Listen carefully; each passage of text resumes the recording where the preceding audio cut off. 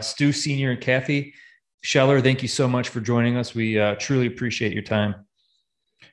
Well, thank you for having us. We appreciate you and we appreciate your audience. Thank you so much. I know you guys are being pulled in every which way right now, but your son's heroism and everything he's done for our country is so important, and we want to give you guys a platform today. Yeah, and ultimately, once again, thank you guys for everything you're doing on behalf of your son. We want to thank your son for what he's doing on behalf of America. And at this point, obviously, we know that he is still in the brig. Is that correct? That is correct. We were encouraged last night. They had a hearing yesterday. We thought they were going to spend all weekend trying to work out an amicable settlement agreement. Unfortunately, Congressman Louis Gohmert from Texas, who did an amazing job on Thursday, during the initial hearing, told us today that the Marines seem to have had a change of heart, and they have now decided they want to try to bury Lieutenant Colonel Scheller. So we don't know if that's true. We don't get to talk to the Marine Corps. We don't get to talk to our son. You know, we're getting as much as we can from our son's legal team and Representative Gohmert. Okay. We are praying and we're hoping that it will resolve in a positive way, but we have been told to prepare for a long-term jail time because they want to make an example out of him. And can I ask, are they doing this because he spoke up and spoke out against just, you know, the leaders for this Afghanistan issue that so many other Americans see the issues with? We assume so, but once again, we have not been able to speak with him, and they have not filed charges yet. But I am assuming it is for that reason. But there is a chain of command, and he broke that chain of command. Depending on what level you are, you can reprimand down, but you're not supposed to reprimand up. And he did know that. I think this is more excessive of a punishment than any of us anticipated. Perhaps he knew possibility of brig time, but no one thought it would go this far. But it was in circumstances, the Bagram airport, or the whole exit Kabul. I'm sorry, yes. Bagram, where they left all of the guns and the ammo and all of that was one trigger. And then I think the other trigger was the terrible exit. And you have to remember, he has served in the sand at the tip of the spear with his men, and he mainly had men with him. And, you know, they went on some really tough missions. And at one point he lived there an entire year.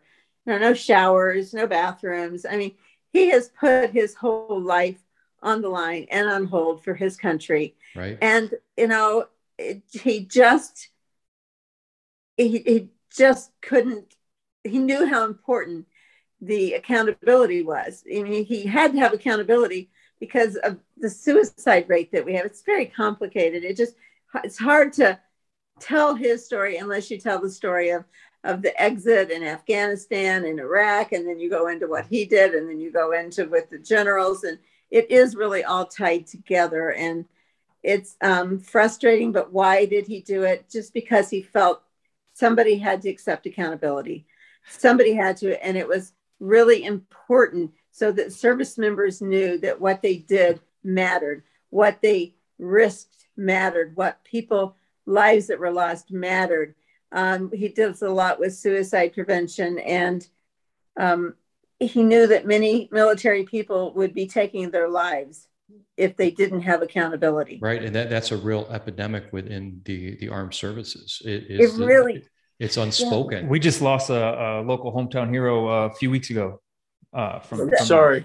So, I could have my stats off a little bit, but over the 20-year war. We have seen you guys on all the major programs, and you guys are doing phenomenal. We're not here to rush you through. And it seems like you've got a rushed can. I'm interested in what we can do to help, and we want to hear your story. And I don't want you to feel like you're rushed with us. I know you're probably on a time frame, but in that same breath, please don't feel like you have to speed through anything. Whatever you think's important, we're here to listen. I don't have anything else slated for tonight. You guys are our focus. Let me say this. You said, what are we seeking? And what can we do to help? You obviously we want your son free, and what can we do to help? So I am encouraged. I never thought it would happen. Starting 4 days ago, you've heard me. I've asked Americans to find their voice, to stand up and demand accountability, call their congresspeople, and I'm telling you, it's working. Now, we've also asked people to pray, and we're getting ready to go on a Christian show in 15 minutes, and I believe the prayer is working.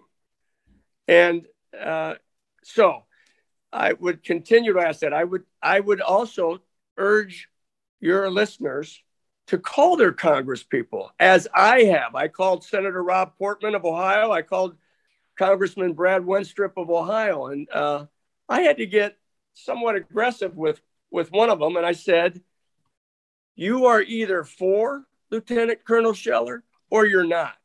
This is no time for fence sitting.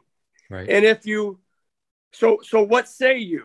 And if your congressperson says they are for, then the next question is, what have you done to free Lieutenant Scheller? Because I haven't heard your voice in our local district. And so it is a pressure. And if your congressperson says, yeah, I had one tell me, it could be an ethical issue. I might have to check with my attorneys. Seriously. No, it's a political issue. We know that, right? He's a political prisoner. Exactly. And so anyway, what I was going to say is we vote for congresspeople every 2 years. So if your congressperson is wishy-washy or not prepared to take a stand, remind them that you might rally for a new congressperson in 2022. There's a petition out there, and a lot of the reps are signing it. And I believe there's another letter circulating that senators are signing to let him out. And so we need to really push for that. The time is now, because his next hearing is on Tuesday. Well, can I ask you, are they able to call him before Congress? That's a great question. I don't know. Oh, that's never been asked. So that's an excellent angle. They get everybody else in front of Congress to testify as to what's going on. Why can't those that are exhibiting, proactiveness towards your son, why can't they get him before Congress? Let's see him, right? Well, I think there might be a fear of, if he's pending an investigation, pending court proceedings, pending charges, there could be. We don't know. We're not lawyers. No, I'm not a lawyer, sure. But I think it could be interfering with that. Well, and I guess I do understand that a little bit, but once again, once you're going before Congress for hearings itself, you can't lie. Obviously he'd be under the threat of perjury. I don't know how that changes, but within the rank and file of the military, just something that I hadn't heard, and you're correct, because that was a question I had, is why can't the congressman call him before Congress? I will ask my senator, and I would ask your listeners to ask your congresspeople as well. Yes, absolutely. And talking about people voting every 2 years, the turnout is staggering and not in a good way. So people, you need to show up at the polls. You need to vote. You need to get involved, because this has plagued our country for the longest time. I contend that this Scheller affair is going to wake up America and change history. I'm hopeful that. And if you've watched Stuart's videos, yes, we have, and posts, I kind of think I'm getting it now. That's what he was calling for. Sure. And any great business or anything, nothing changes without great disruption. And this is exactly what we needed. And he will forever be a hero for this. No doubt about it. Well, we are also asking people to donate to the family to help with legal fees, living expenses at pipehitterfoundation.org. Yes. I will post the link and pick in the logo and everything in the podcast. Thank you so much. And I am more contextual, and I would like to explain the story as to how we got here. And his father is more about what we need to move forward with. And I am a person that believes if we don't understand what is broken, you can't understand why he would have done what he did. And then how do we fix what is broken? Yeah. Because his story is a perfect example of what is broken. I'll tell you one thing that I am not going to let go of as a United States citizen. Today on Sean Hannity's radio program, Kathy and I were on with him this afternoon with Representative Louis Gohmert from Texas. And Gohmert described the military Marine Corps justice system, how the judges technically report to the general at the base. Their promotions and everything depend on the generals who submit the charges. The judges pick the attorneys, the judges pick the jury. It's just astonishing to me. And even Louis Gohmert said it was antiquated. It was amended in the last 20 years so they could have quick trials in the field. But it is horrible. And that's what our son is facing. And so, yes, the system needs reformed, and we're not going to change that in the next 6 months, for God's sakes. But it's a start, right? It is a start. And ultimately what's happening now is the military is being formed into a group of automatons that just take their marching orders, and nobody's allowed to have independent thought. And that's very dangerous when you don't have forward critical thinkers leading your armed services. Things like this can happen. Right. Your son had the wherewithal to speak out because probably nobody was listening to him, I'm sure. And once again, this is just an assumption. He's probably went up the chain of command how many times to try to get this rectified. He's a soldier. He knows what needs to be done, but sometimes it falls upon deaf ears. Something else needs to be done. Agreed. And he was willing to risk it all, and he has. And again, all we can do, and you've heard us repeat this mantra for 5 days now, all we can do is ask America to support him. By the way, I want to thank America because I have to go to his pipehitterfoundation.org donation page probably every hour, not to look at the money. I could care less about that for right now, but I'm looking at the comments on there. They are keeping us going. They're inspiring.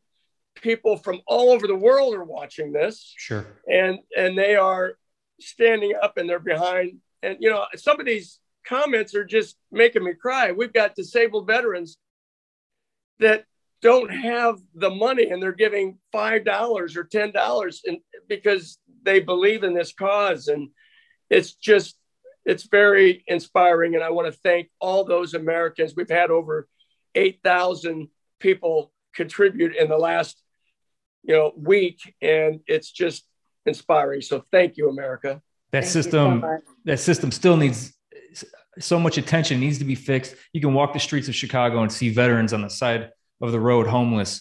It's unbelievable how this government, this country treats veterans. That could be my soapbox if it wasn't for my son being in the brig. I'm so upset with the suicide rate, PTSD, TBI, and the lack of care, I believe, that our veterans are getting, our service members, active service members, and veterans. We thank you very much. Yep. God bless America. And thank you guys. We're standing beside you. Lieutenant Colonel Stuart Scheller is an American hero. He's a patriot, and we're going to get this word out for you guys. And kudos, Mom and Dad, for raising a hero. Thank you. Thank you very much. We appreciate that. Thank you. You have a great evening. Bye. You as well.